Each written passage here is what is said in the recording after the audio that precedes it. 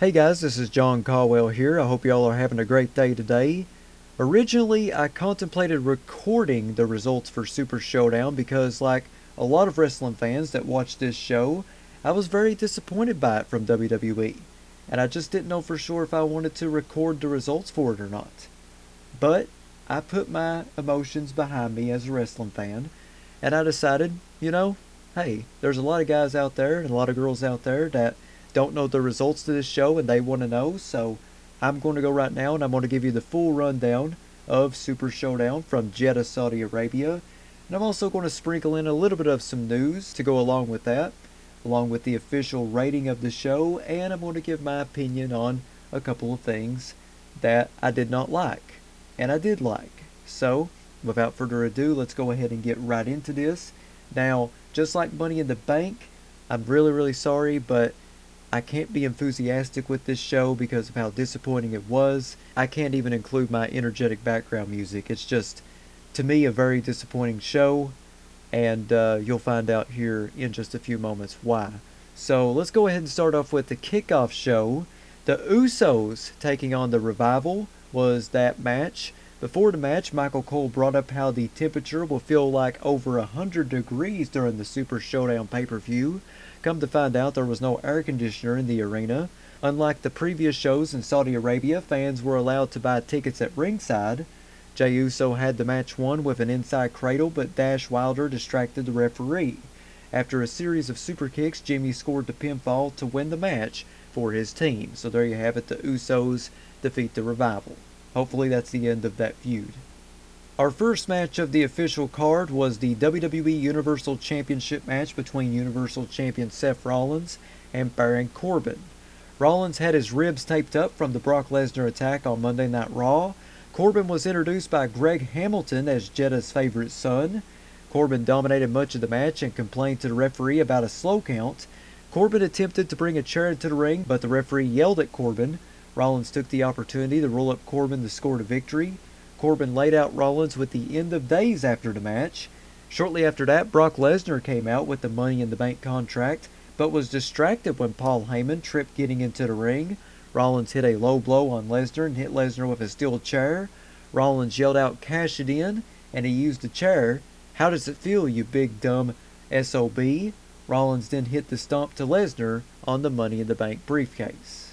Our next match was for the Intercontinental Championship between the Intercontinental Champion Finn Balor and Andrade. There were several extras that were involved in Balor's entrance. He came out as the Demon.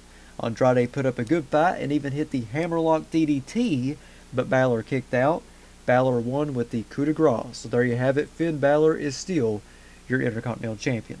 Our next match was Roman Reigns versus Shane McMahon. Shane had his usual entrance from Greg Hamilton, and Drew McIntyre also had an entrance. There were noticeable CM Punk chants during the match.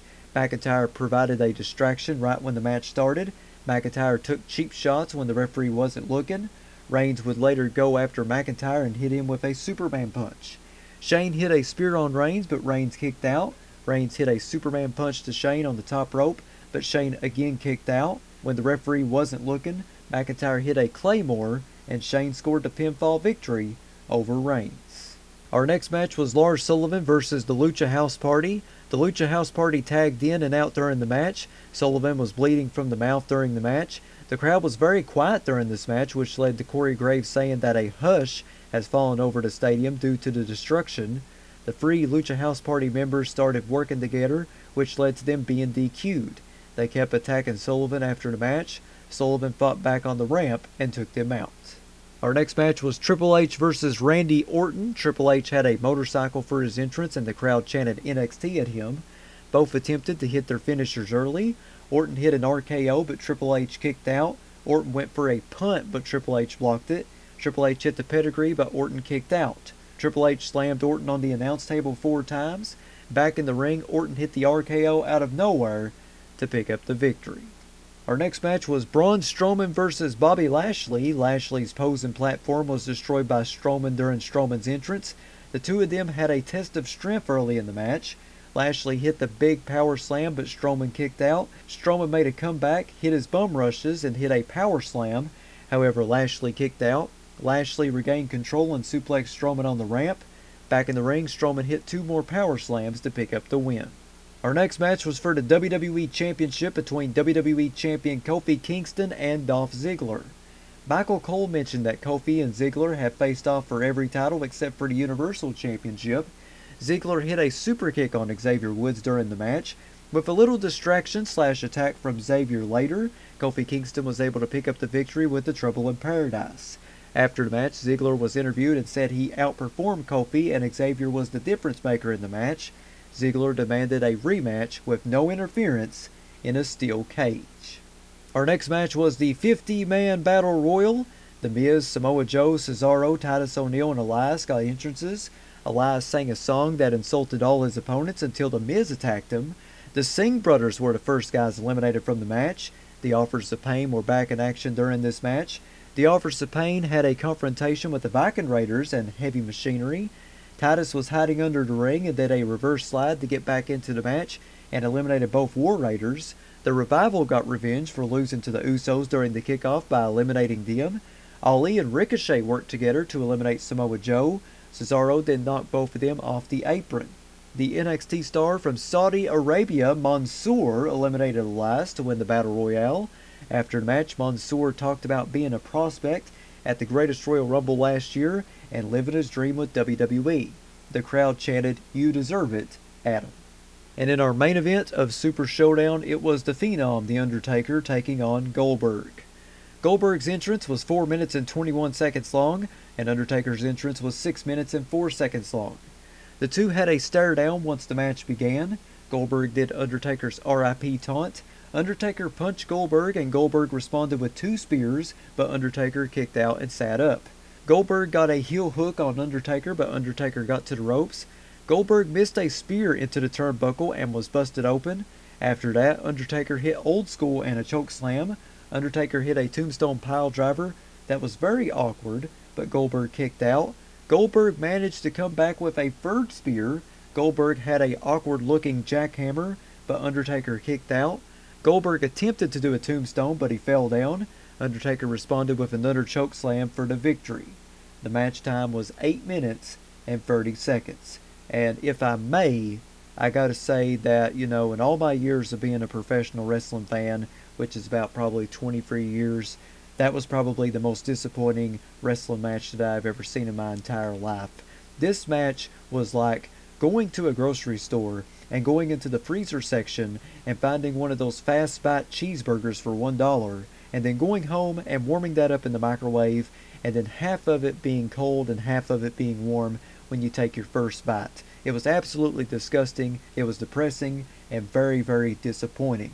For two legends like The Undertaker and Goldberg, you thought that this would be an incredible match.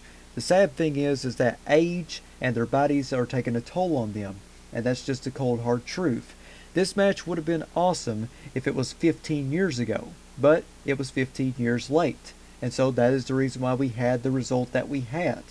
I don't really think that it's either of their faults, it's the age. But it was a very terrible match, and I never want to see something like that again, because it felt to me like it was tarnishing the legacies of both these amazing legends that done so much for the professional wrestling business. And I hate the WWE going and taking these legends and running them into the ground like they have been doing. They need to go and they need to start pushing some more young guys up. Cesaro, Apollo Crews, they're sort of doing that right now with Elias, but Elias should be a champion, like a U.S. champion or an Intercontinental champion, and I don't understand. Why hasn't he won a belt yet? Why hasn't Cesaro won a singles belt since like 2014 when he won the U.S. title? I don't get it. The WWE really needs to go, and they need to start building up some more young guys that was in this 50-man Battle Royal. Now, they are doing some things right. Becky Lynch is the Raw Women's Champion. Yes, that's great. Seth Rollins is the Universal Champion. That's awesome. Kofi Kingston is the WWE Champion. That's awesome. That is awesome. But when you take guys like Shinsuke Nakamura, who is world renowned for being an amazing professional wrestler, and then you go and you have guys like that off TV for, I think, 6 weeks, and you put them in the 50-man Royal Rumble and just treat them like a complete laughingstock, in my opinion, it's just so hard to watch for me. And I really wish that the WWE would change that about themselves. these part-time matches and stuff are just not cutting it for me. I ain't digging it, and a lot of wrestling fans aren't digging it as well. I know that I said just a few moments ago that this is the most disappointing wrestling match I've ever seen, and then I remembered that DX Brothers of Destruction tag team match from Crown Jewel last year. So I would have to say that both of those matches are equally the worst matches I've ever seen in pro wrestling. Just, I never want to see something like that again. Never, never go and make complete laughingstocks out of Undertaker and Goldberg or any legend ever again, WWE. That's just how I feel. That's my hot take. I will, however, say that there was some good wrestling matches on this show. I felt as though the best match of the night was Finn Balor versus Andrade for the Intercontinental Championship. Kofi versus Ziggler was also another incredible match, and I cannot wait to see their steel cage match coming up, probably at Stomping Grounds. Should be really good. Probably a lot better than their match at Super Showdown. But it was a good match. You know, I'm just saying. Steel cage matches always make things a lot better, so we'll see what happens.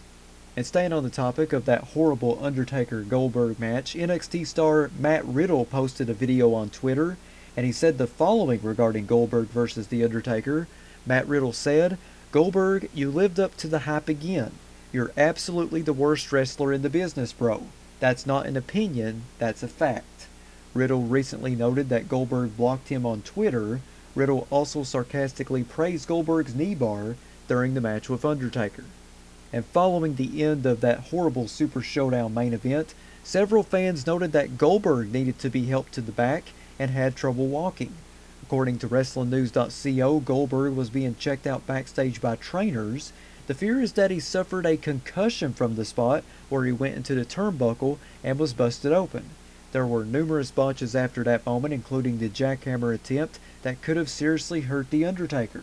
Goldberg tweeted the following about the match on Twitter: "Knocked myself out and thought I could finish. Love my fans, but I let you down.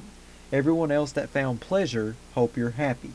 Also, there is a rumor going around that The Undertaker and Goldberg were involved in a very serious shouting match backstage. However, that has not been confirmed 100% yet.